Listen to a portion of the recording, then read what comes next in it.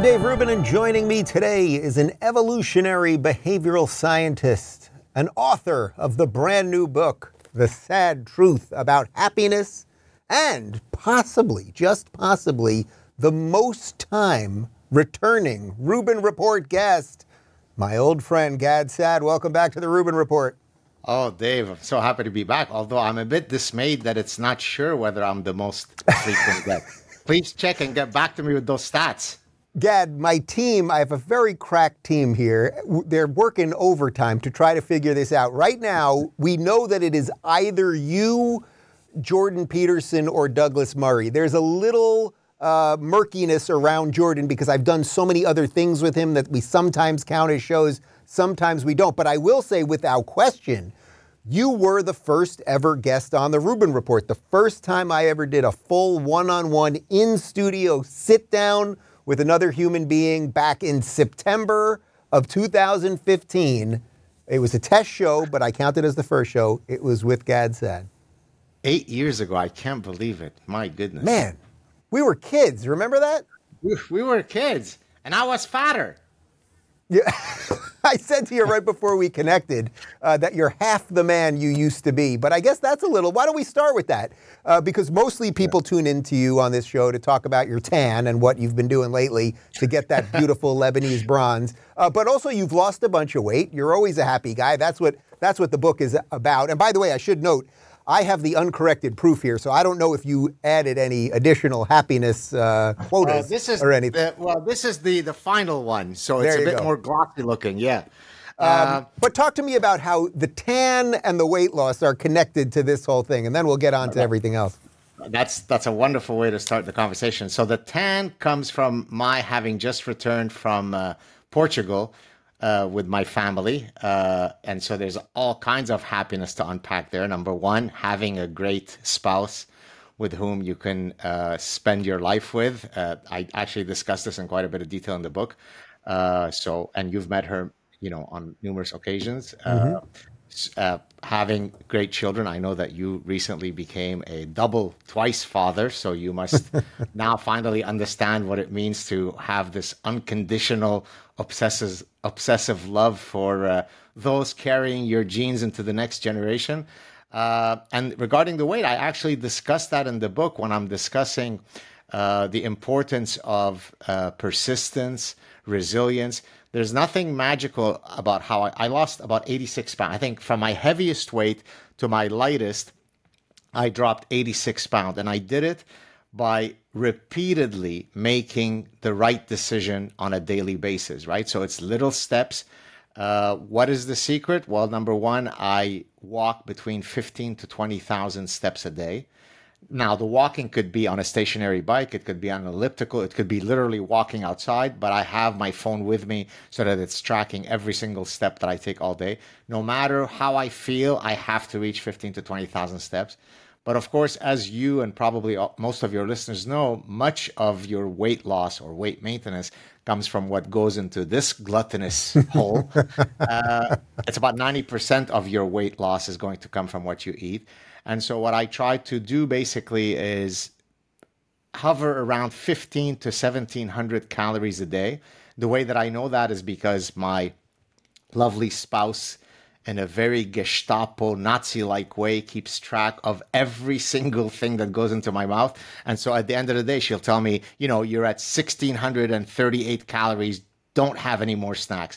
And so by being,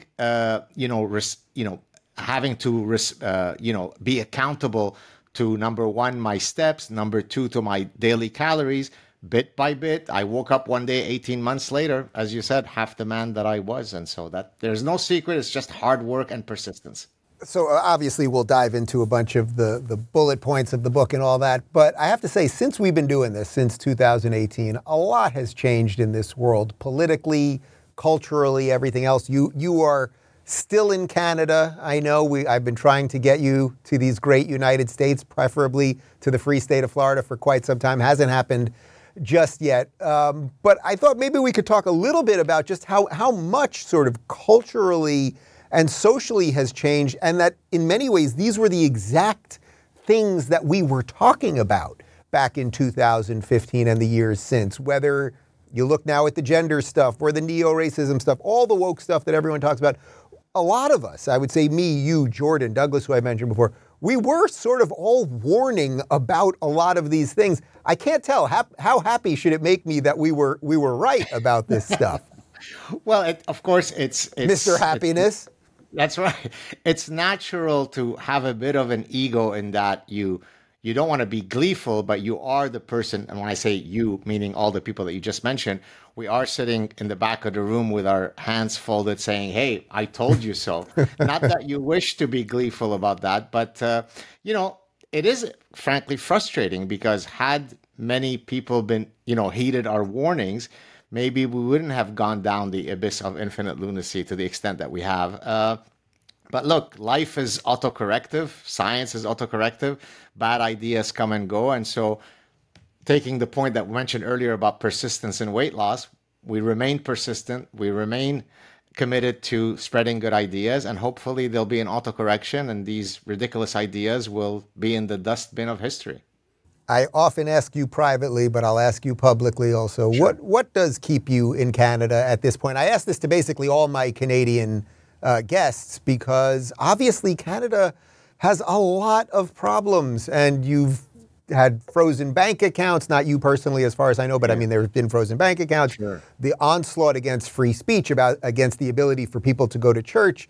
Trudeau's government, for some reason, still continues to this day. I mean, what really keeps a guy like you that cares so deeply about these issues? You're now living in a place that in many ways is, as far as a Western country, completely at odds with what I know your beliefs are. Yeah, no, thank you for that question. It's even worse in Quebec than the rest of Canada, right? You can be in Alberta and it's slightly or a lot more, less socialist than Quebec. So I'm truly in the worst possible place. What keeps me there, Frank, I mean, there are two things. Number one, many of the family members of both my wife and I are in Montreal. And since we have young children, that's always something that's going to make it more difficult to extricate yourself from, the extended family. But frankly, definitely the number one reason is that I'm a tenured professor, right? And so in academia, it takes, it's very, very difficult to get a job as a professor. You could be the most accomplished professor. For you to move from one place to another requires that a million things fall into place, right? Now, when you're tenured, that's the ultimate, protection, right? I mean, the only thing that has allowed me to survive, the fact that I take the positions that I do is precisely the protection of tenure. And so to now walk away from that without having the security of a tenured professorship elsewhere is very, very difficult to do, right? So, I've always talked about what would be the amount of money that would permit me to have an exit strategy out of Quebec.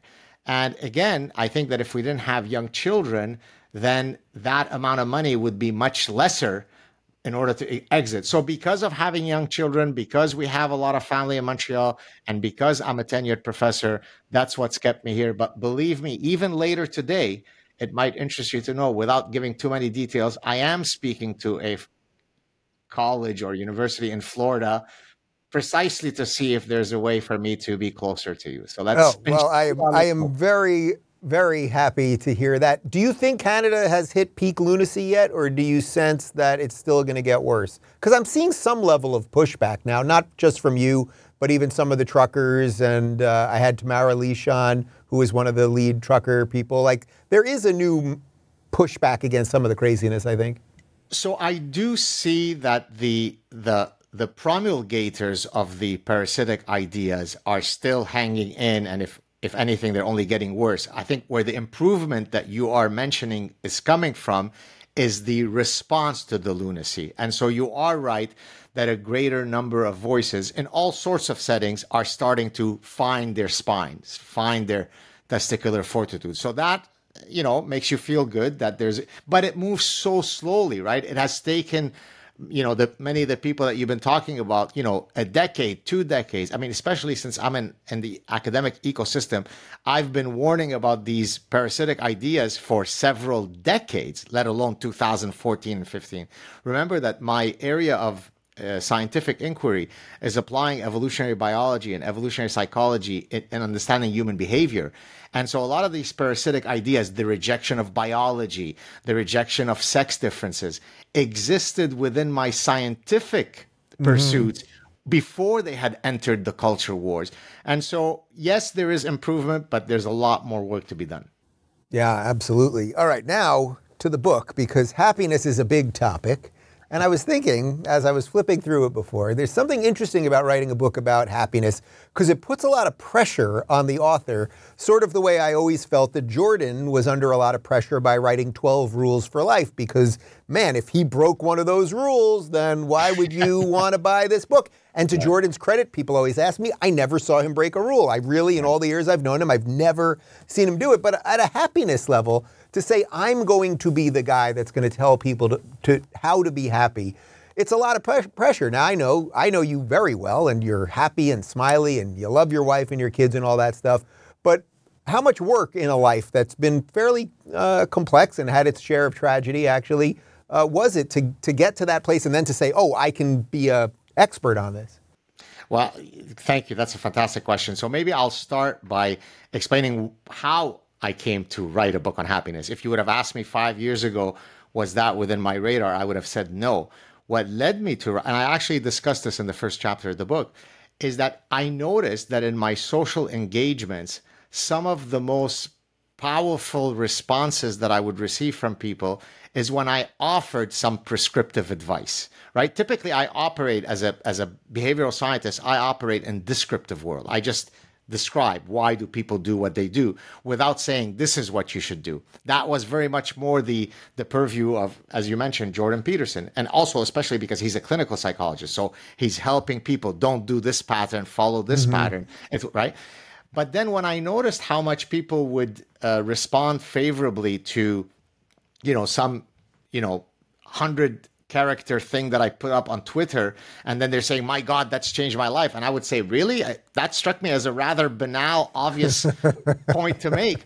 And then so people would write to me and say, you always, even though you're dealing with such serious issues, you always seem to be playful and there's always a twinkle in your eye and you're always happy. What's the secret, Professor? And so I said, you know what? Why don't I take because Parasitic Mind, the previous book, was about negative mindsets, parasitic ideas that infect your brain. I thought, well, why don't I now complete the story and talk about, winning mindsets, optimal choices that you can make. But to your point, though, I had the epistemic humility, hopefully, in writing this book, not to guarantee you, if you implement these, I guarantee you'll be happy. All I can say is that statistically speaking, if you were to implement these or adopt these mindsets, it increases the probability of you being happy. Let me ask you, as a man of science, as you know, I have 2 young boys here, and they're only 2 months apart. But Justin, who's my oldest, this kid came out into this world with a smile on his face and a zest for life, and I'm going to get everything. And Luke came out much more, I'm going to look you up and down, I'm going to figure out what's going on here, think about it.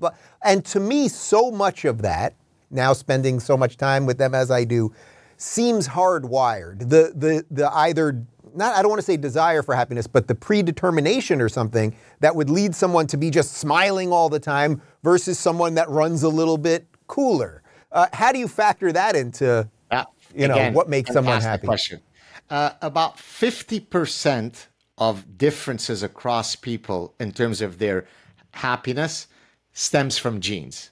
So at first glance, you might say, so it's hardwired in my genes. No, because that means there's 50% up for grabs. So Justin is born with the sunnier disposition. So in a sense, climbing Mount Happiness, he's starting off ahead. But if he then, with the 50% that's left up for grabs, if he then adopts mindsets and takes decisions throughout his life that don't optimize happiness, it's very likely it's Luke, the second one? Yeah. Luke. It's very well possible that Luke can, overshoot him in happiness. So I say that right off the bat. It's obviously clear that some of us wake up in the morning with a completely different daily disposition than someone who's more sullen and so on. But again, that's good news. 50% is up for you to change. And so it's exactly what you're saying. Yes. It's funny because even watching them, it took Luke a little bit longer to start crawling. And then the second he started crawling, I noticed he started smiling more. And it was almost as if he wasn't that happy because he was kind of stuck. And then once he started moving, then he allowed a little happiness to get in there. But let's talk about, since we've mentioned Jordan a couple times, one of the things that he talks a lot about that I think has helped a lot of people is that your goal shouldn't be happiness. Your goal should be purpose.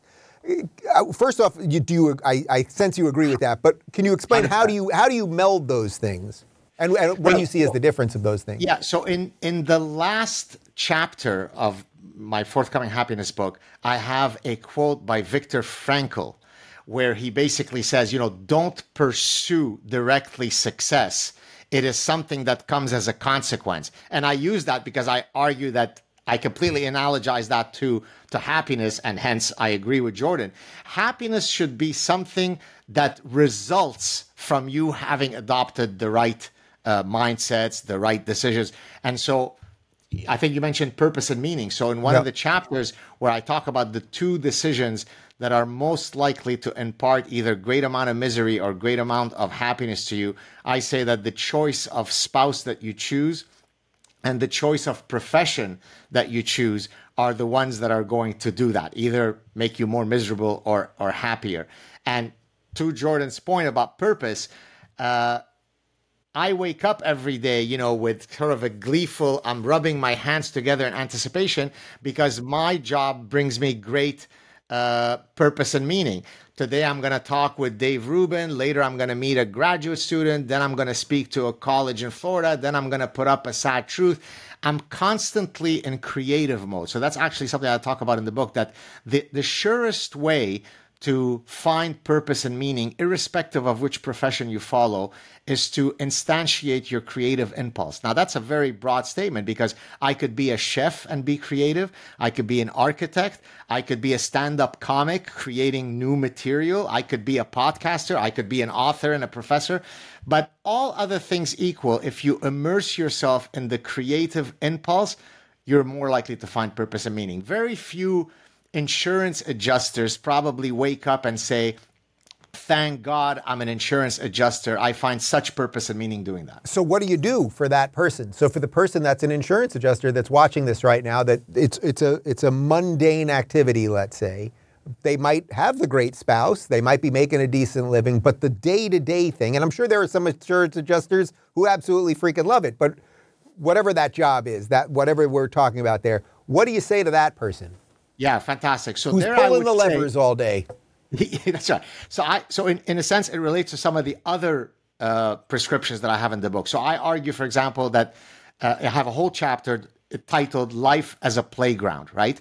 Meaning that immerse yourself in endless play, even when pursuing very serious things. So science, the pursuit of science, is the ultimate form of intellectual play, right? Because when you're putting together, I'm going to come to the insurance adjuster in a second. When you're putting together a puzzle of a 1,000-piece puzzle, you're trying to make all these pieces fit. Well, that's what science is, right? There's a bunch of variables out there, and I'm trying to find which one causes which other one, which one correlates to the other or is unrelated to the other. So it's a form of orgiastic cerebral play. So to the insurance adjuster, I say that perhaps your job doesn't allow you that creative play pursuit, but then at night, when you finish your job, rather than watching television for the next 5 hours, maybe sign up for that ceramics class that you had always wanted to take. In other words, there is still a way for me to pursue my creative impulse, to immerse myself in play, even though my profession doesn't afford me those opportunities. What would you say to the person that's struggling? And I think this is probably mostly for the generation or the several generations now behind the two of us, who are struggling between the balance between pleasure and happiness.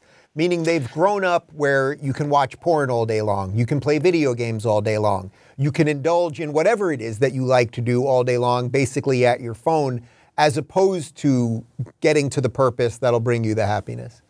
And right, I think a huge amount of people are struggling with that balance. So if I were to answer that, using an endocrinological framework, I would say, in a sense, your question can be reframed as the difference between dopamine and serotonin, right? The dopamine hits caters to my pleasure center. So the porn or the juicy burger is a one-time hit, but that's not existential bliss, right? That's not right. So, but when I sit down and I say, I am genuinely a happy person. I've got a great family. I love my children. I've got great friends. I can text Dave Rubin in a second. He's going to respond. I read books all day. I am existentially happy. So I think it's really the difference between short-term hits of dopamine and long-term serotonin contentment, which, by the way, is something that we can also relate when you're choosing your partner, right? Many people will confuse, lust and the hormones, the neuroanatomy of lust.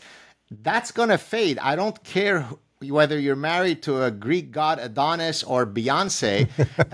There's the old expression, show me a gorgeous woman and I'll show you a guy who's tired of having sex with her. Yeah. Well, that also speaks to the reality that there is a huge tedium that sets in if all you are pursuing is short-term pleasure. But on the other hand, for me to be able to go for a walk with my wife and have fun and joke around and so on, that's contentment. So that's, I think, the difference between the two. Do you think a lot of people don't know what they want in a spouse, partly for what you're saying, that they're just looking for either the sexiest person or whatever, that they just have no idea what their actual, what the lanes are, what the barriers are? So, for example, did you see the story just in the last week or so about Jonah Hill sending these texts to his girlfriend? Did you happen to see this story? Yeah. I did. So he sent out what I thought were fairly well-said, controlled statements about what his expectations in a relationship were. Don't party with your girlfriends. Don't send out naked pictures, like some basic stuff. And then he said, hey, if this doesn't work for you, I'm not the right guy. Now, of course, everyone calls him a misogynist and all the press is going after him. But I thought, how impressive. There's someone actually saying what they want. Yes. And not apologizing for it. So two things I'll say. So you probably know the Delphic maxim, which is know thyself. So that speaks to your point, right? Because he knows what's going to be his trajectory of happiness. And he's saying, this is what I expect. And that could only happen if I know myself. But if I'm going to put the more general point in a scientific framework, there are two, when it comes to the evolutionary mechanisms of human mating, there are two competing if you like, maxims. There is the birds of a feather flock together, and there is the opposites attract. Well, it may interest your audience to know that the overwhelming consensus in the scientific literature for long-term happiness of a union is birds of a feather flock together. Oh, interesting. I would have said it the other way. Wow. No. I'll tell you where you might be right. If you said the excitement of a short-term dalliance, right? Let's go behind the shed and let's have some, dopamine hits, metaphorically speaking. Then if I am someone who is restrained, who's sexually shy, who's introverted, and you're the opposite, you bring me out of my shell, those things, those opposites might attract, and I might actually come away a lot more enriched by the fact that we're different. But for long-term union, if we share values, if we share life goals, if we share belief systems, it's astoundingly more likely that we'll be happy. So what Jonah Hill was doing was being a perfect Darwinian being and recognizing that he wants someone who shares his values. There's nothing wrong with that. Right. I wonder if in some ways there's sort of like a big picture, little picture version of that, because I always find, like, if I was to look at me and David, for example, we really agree on all the big picture stuff of what we've wanted out of life and built things together. And that's why, thankfully it knock on wood, it's worked and it's growing and all that. But we're very different in another, we're opposites when it comes to attention to detail, organization, all of those things. So I guess there's probably a couple different layers of all of those things. That's why when I was referring to birds of a feather flock together, I specifically said what those criteria are that we should match on. We're not trying to match on our eye color. We're not trying to match on the morphology of our faces. It's life goals. It's life mindsets. It's belief systems. That's what we're talking about, birds of a feather flock together. Incidentally, on physicality, by the way, there is one trait that we also have assortative mating, and that's on height. So that if you look at naturally occurring couples, I'm talking now heterosexual couples, but we could easily extend it to same-sex couples. There was a study that was done with 720 actual couples, one out of 720, did it violate the assortative cue of male should be taller than female. So that's a very important cue. The only true. Well, this doesn't bode well for, say, Ben Shapiro. Oh, his wife is taller? I'm not sure exactly, but I was just trying to think of somebody that's not known as very tall. I'm not exactly breaking the 7-foot mark, but I'm taller than my wife. That's the most important thing. So in other words, it's not so much that men have to be taller than 6 feet. I mean, yeah, that's nice, but it's that you certainly don't want to be with someone who is taller than you. And that's why if you're a tall, educated woman, your chances of finding a right man are really precipitously decreased. Because if you're a 6'2" woman, you're very unlikely to want a shorter guy, while there are very fewer men who are 6'3" and more. Now, if you're very educated as a woman, you almost never want someone who is of lesser educational status. So now you have to find a 6'4" PhD. Good luck with that. What do you make of how people now go about finding that spouse, where everybody's flipping on apps and doing all that stuff, where we've sort of atomized all of the traits that you might actually have to, in the old days, go out with somebody and figure out? Now, by the time you sit down with them at that restaurant, you know what movies they like, you know what music they like, you found out all of these quirks. So we've compartmentalized all of these things that are about the exploration, right? Right. Yeah, and actually, I've published several academic studies looking at sex differences in information search within the mating domain, right? And what I have found, and even in an online medium, using actual, computer software to track how many pieces of information you look at. So here's an interesting piece of information. When it comes to rejection data, what do I mean by rejection data? I mean, how much information do men and women need to look at before they've seen enough to reject potential suitors? Well, women require a lot less evidence to reject mates. On the other hand, when it comes to choosing data, meaning when have I looked at enough information to now be satisfied that I'm ready to choose whomever, then women search for more information. Now, that makes perfect evolutionary sense because there's something called the parental investment theory, which basically argues that if you want to understand which of the two sexes in a species is going to be more sexually choosy, you have to look at which of the two sexes has the greater amount of minimal parental obligatory investment. And for most species, it is females who have the greater minimal parental investment. Therefore, it looms much larger for them to make an erroneous mate search. That's why they have to be more judicious in their mate searches. So there's a great song, by the way, from the 70s, you might know it, called why do the girls get all prettier at closing time or something? Do you know that song? I'm not totally sure. We'll see if we can grab a little sample. It was what led to a study. I think it was a 1975 country song.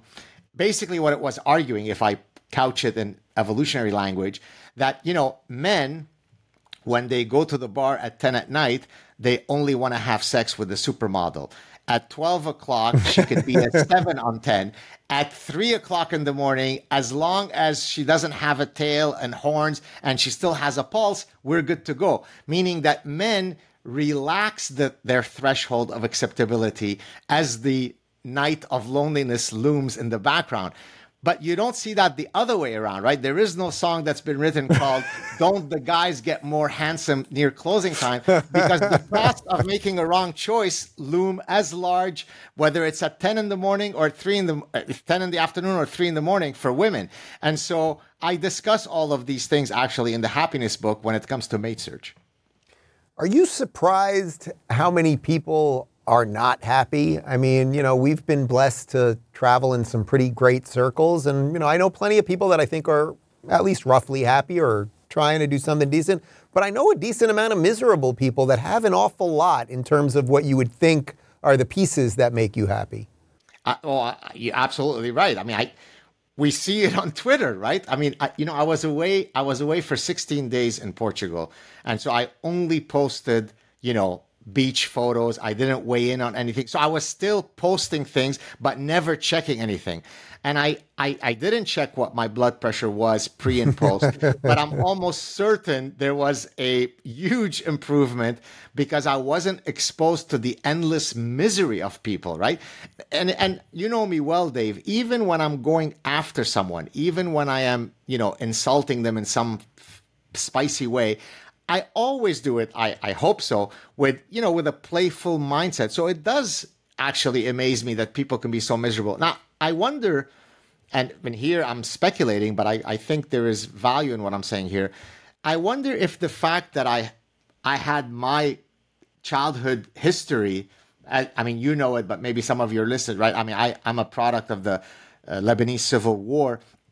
So, notwithstanding that I have a sunny disposition, the fact that I've seen some of the truly horrible things of life, maybe that even adds to my ability to be happy. Because every time I find the reason to be pissed off at something, I can easily insert that voice in my head that says, you could have not gotten out of Lebanon in 1975. So why don't you stop your whining? This is my internal voice, and just go out there and appreciate life. So I think in some interesting way, the fact that I've had to face these anti-fragile stressors in my childhood allows me to be that much happier in my day-to-day. And maybe those Twitter miserable people, they need to go to Raqqa, Syria, and see how people live there, and then maybe they won't be such miserable cretins. What advice would you give for people on the social media front in that regard? I do my August Off the Grid, which this will be my 7th year of doing it. I think it actually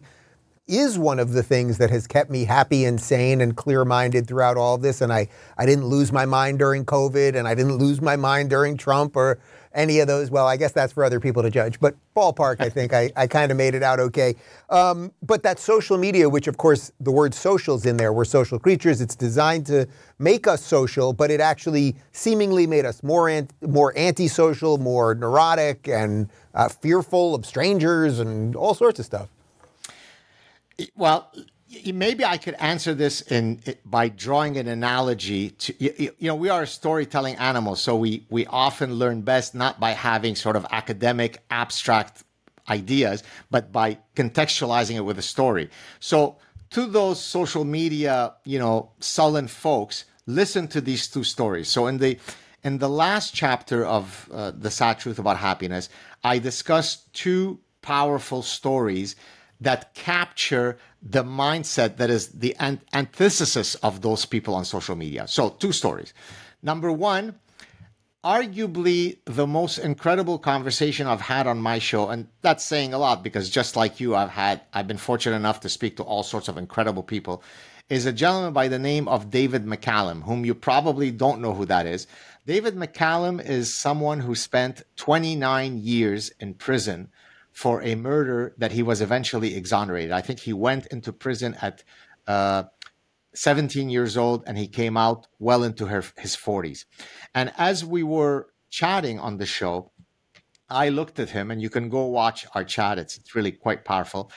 I said to him, I'm amazed, David. I mean, you must be a reincarnation of Buddha, because I'm amazed that you're not filled with vengefulness, with vindictiveness, with anger. You're a much better man than I am, because if I had been in your position and if 29 years had been stolen from me, I would want to burn the world down. And then his answer, so to speak to those social media people who, go crazy about every little thing, he said, I have a sister who's been bedridden with cerebral palsy for much of her life, and yet she still finds time to smile and be grateful for what she has.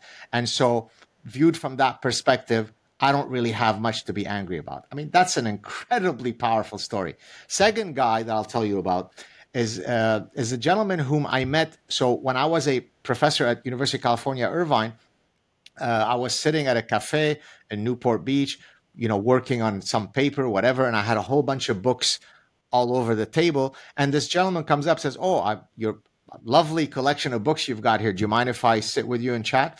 It turned out that he was a PhD student at UC Irvine, completing his doctoral dissertation on studying homelessness. He had immersed himself within the homeless community to learn more about sort of their ecosystem. And eventually he became homeless himself. And he was a wealthy Persian guy. So he came from money. He had a lot of money. And then several years later, he became a homeless guy. Well, I tracked him down. There's an article that I cite in the book from 2011. So this is about 10 years after we had met, where someone is asking him, are you happy? Are you sad? How do you deal with what's happened in your life? And his answer again is a good answer to those social media sullen people. He said, "I've got access to a gym where I can keep my body healthy. I've got access to the Newport Beach Library so I can keep my mind nourished. I've got nothing to be angry or sad about."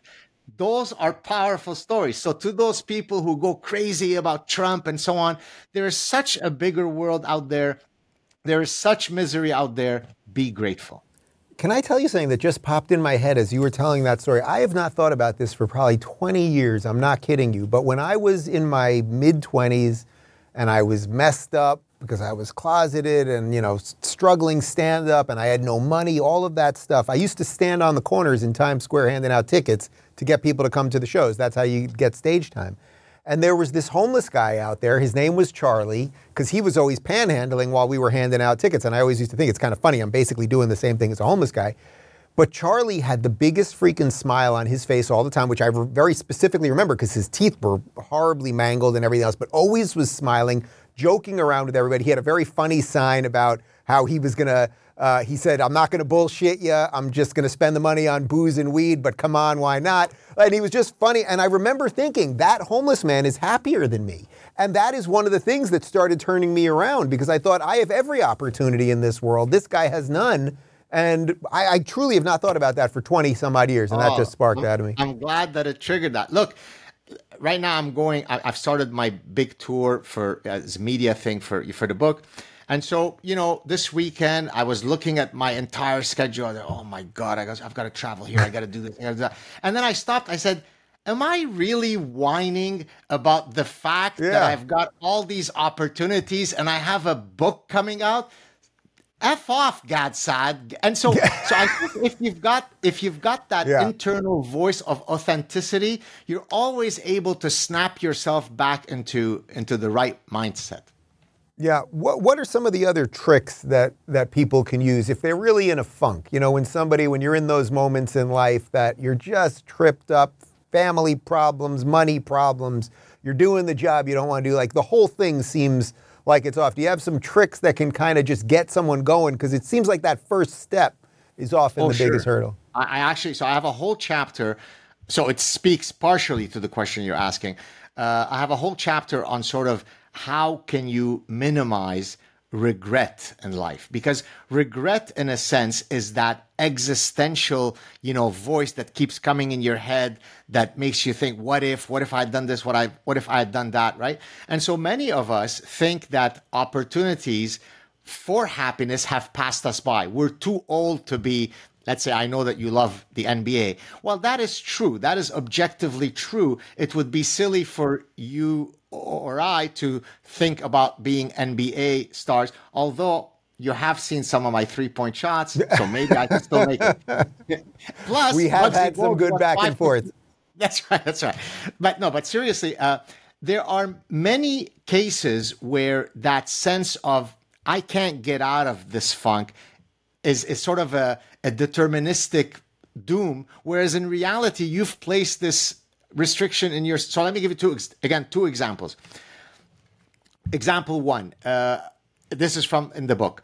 There's a gentleman who left pre-Nazi Germany. He was a Jewish guy, left and came to Canada, had always wanted to study and get a university education, but life circumstances didn't allow him to. He comes to Canada as a young kid, goes to work, has a successful career, retires in his 60s. Now he's in his 60s, right? I mean, average undergrad is 20, 19. He says, you know what? I'm of good mind. I have time. Why don't I sign up? He actually went to the university that I work with and he said, why don't I sign up and take some undergraduate courses? Lo and behold, a few years later, he finishes his undergrad. Then he says, hey, I'm still young. I'm now in my 70s. Why don't I pursue my master's degree? Finishes it. And then in his 80s, starts his PhD. And I remember this was in 1996. It was very early in my academic career. The university newspaper had the title something like "Finally a Doctor at 91." And so he finishes his PhD, and within a year, he passes away. So he could have easily said, I missed my opportunity to study. Well, no, you had an opportunity to do it, and you did it. Second example, I just had this guy last year on my show. This is a physician who got, I think, his medical degree at University of Vienna in 1955. Then, while he was training to be a hematologist as a specialist, picked up a PhD in 1967. You weren't born yet. I was 2 years old, 2.5 years old. But he had always wanted to be a physicist. His real love was physics. But his family had told him, Jewish guy, you have to do something practical, become a physician, blah, blah, blah. And he did it. At the age of 89, he completed a second PhD in physics at Brown University. So why am I telling you these stories? Because oftentimes we're in a funk because we place these arbitrary, illusory barriers in our minds. Yes, we can't be future NBA stars. We're too old for that. We can't be ballerinas. We're not going to be maestro violinists. But for many other things that would make us happy, it's only our inner voice that's stopping us from doing it. So get off the couch and go do it. Can you be too happy, do you think? I mean, we all know the person that just kind of lives in the clouds, that may be smiling all the time, but really isn't on the ball or basically isn't on planet Earth. Lex Friedman. Sorry, I had something stuck in my... Well, he's not that I wanted to talk about him, but I argue he engages in faux happiness, right? He's always, I love you, you love me, let's hug. I think what was his tweet a couple weeks ago that everybody went crazy on? I think you really nailed him on. Wasn't there something not too long ago? I don't care whether you call yourself male or female. I care about what your character is, or something like that. And that pissed me off. Now, again, people think when I go after someone, I'm trying to be me. I'm not. And that's because there's a part of me that's a dogged defender of truth. And actually, I talk about this in the book, that existential authenticity is a sure pathway to happiness, right? I present myself to the world as though I'm 18 feet tall because I'm always authentic. I really know my qualities. I know my faults. I don't modulate anything. And so there are no fissures in my personhood. And that's why I then can feel comfortable in any setting, because I've got I don't have to retain lies. For better or worse, here I am.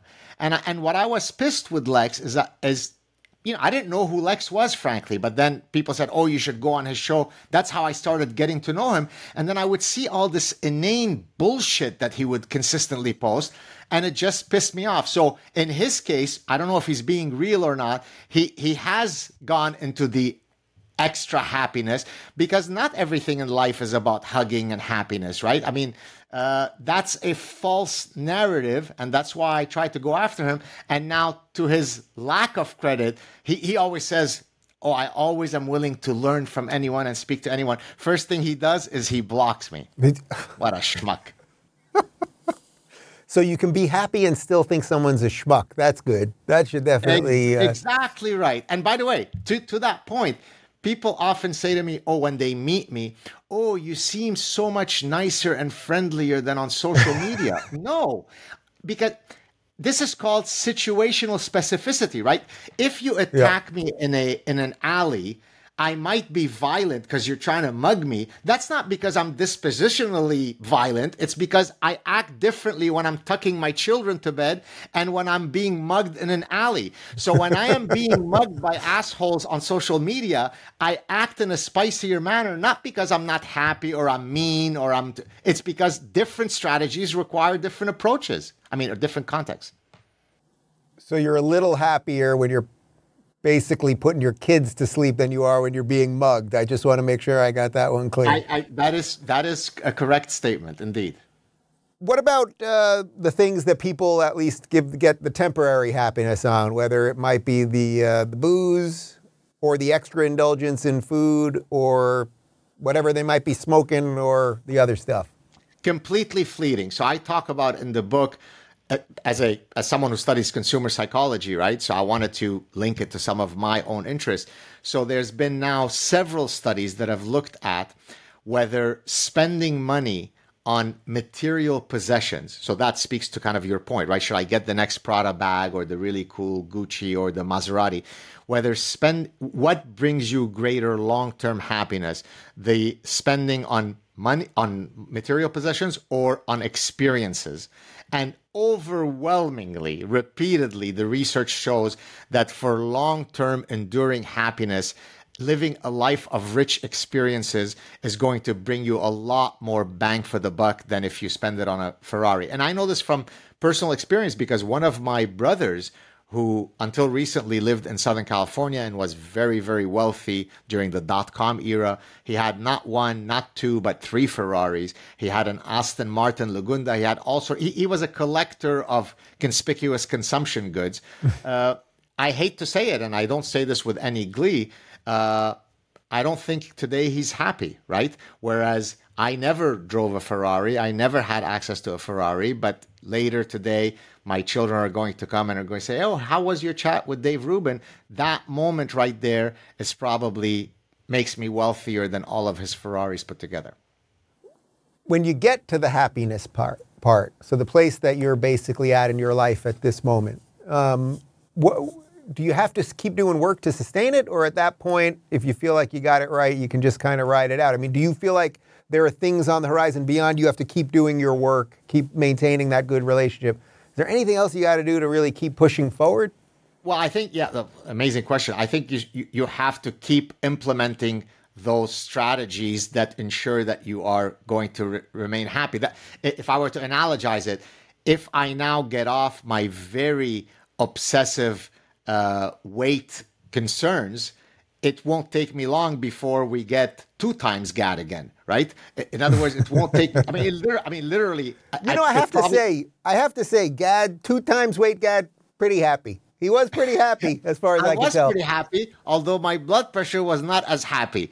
Although my physician was not as happy with me. So again, I think from the perspective of extending my happiness as far as I can go, literally in terms of life expectancy, and contrary to what Professor Dr. Lizzo tells us, you know what I'm talking about, right? Yes, I got it. Lizzo. Right. They're fortifying the stage. They're fortifying the stage, and she argues that stop talking about this nonsense about health being related to your weight. That's just a construct. My life expectancy, knock on wood, is hopefully going to drastically increase by virtue of my having now be at the right weight, but I have to always be careful, right? And so to your point about happiness, I don't think you can get to Mount Happiness, to the summit, and say, I've done it all now, let me take crystal meth and I will continue to be happy. You still have to work on your relationships. You still have to be playful. You still have to nourish your mind. All those things are perpetual pursuits. Gad, watch very closely the screen right now, because I'm going to wink at you as I ask you this question. Can you mindfully meditate yourself into happiness? Some of the audience will know what I just asked, and some will not. It's okay. Yes. As a matter of fact, so in one of the chapters, I'm going to come to your mindful meditation in a second. In one of the chapters, I talk about the fundamentally most powerful law in nature, which is what I call the inverted U curve. Inverted U, which the ancient Greeks already knew about, is too little of something is not good, too much of something is not good, and the sweet spot is somewhere in the middle, which Aristotle referred to as the golden mean, which Buddha referred to as the middle way. Maimonides referred to it. And so in that chapter, I demonstrate that across a bewildering number of contexts, that inverted U applies, including to mindful meditation, meaning that if you never are mindful in terms of meditating or taking a deep breath or something, it's not good. But doing it too much, it's not good. And actually, that speaks to a tweet that I think Elon Musk had sent to that person in question saying, so and so, there is such a thing as too much meditation. So that exactly speaks to your point. Always find the middle way, the sweet spot. You'll be happier.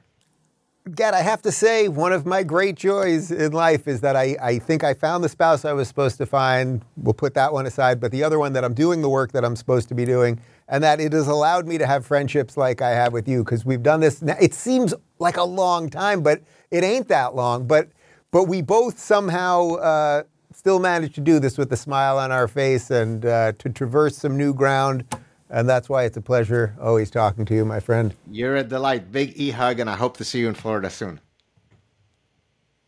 What else can I offer you? Freedom, low taxes, the weather's great, you'll keep the tan. I mean, what am I doing here? You're okay with sweating. Give me some tenure way to replace my tenured professorship. Give me tenure or give me death. That could be your next book. The book is Happiness, 8 Secrets for Leading the Good Life. Gad Saad is leading a good life. Good to see you, my friend. Thank you, Dave. So good to talk to you. Cheers.